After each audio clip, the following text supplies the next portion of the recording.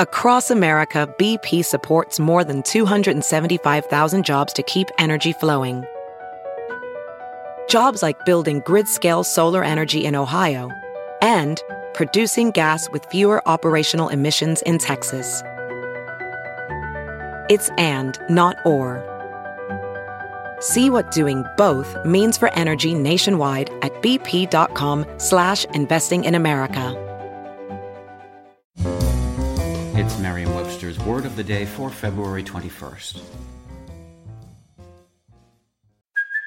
Hey, it's Kaylee Cuoco for Priceline. Ready to go to your happy place for a happy price? Well, why didn't you say so? Just download the Priceline app right now and save up to 60% on hotels. So whether it's Cousin Kevin's Kazoo Concert in Kansas City, go Kevin, or Becky's Bachelorette Bash in Bermuda, you never have to miss a trip ever again. So download the Priceline app today. Your savings are waiting. Go to your happy place for a happy price. Go to your happy price, Priceline.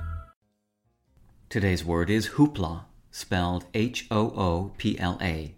Hoopla is a noun that means excited commotion, to do. It can also mean exaggerated or sensational promotion or publicity. It's a synonym of the word ballyhoo. Here's the word used in a sentence from the Providence Journal, quoting James Gubata.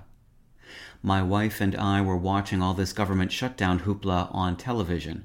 My wife then said, "Why don't you serve them meals?" So we decided to extend it out to all of the Coast Guard members stationed here.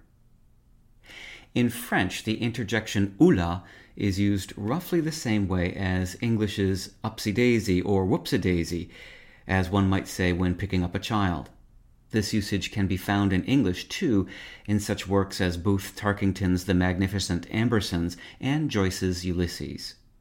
When the word was borrowed into American English, however, it was to refer to a kind of bustling commotion and, later, as a term for sensational hype. In the early 20th century, another hoopla was in use as well. Playing on the syllable hoop, that word gave its name to a ring toss game played at carnivals. With your Word of the Day, I'm Peter Sokolowski.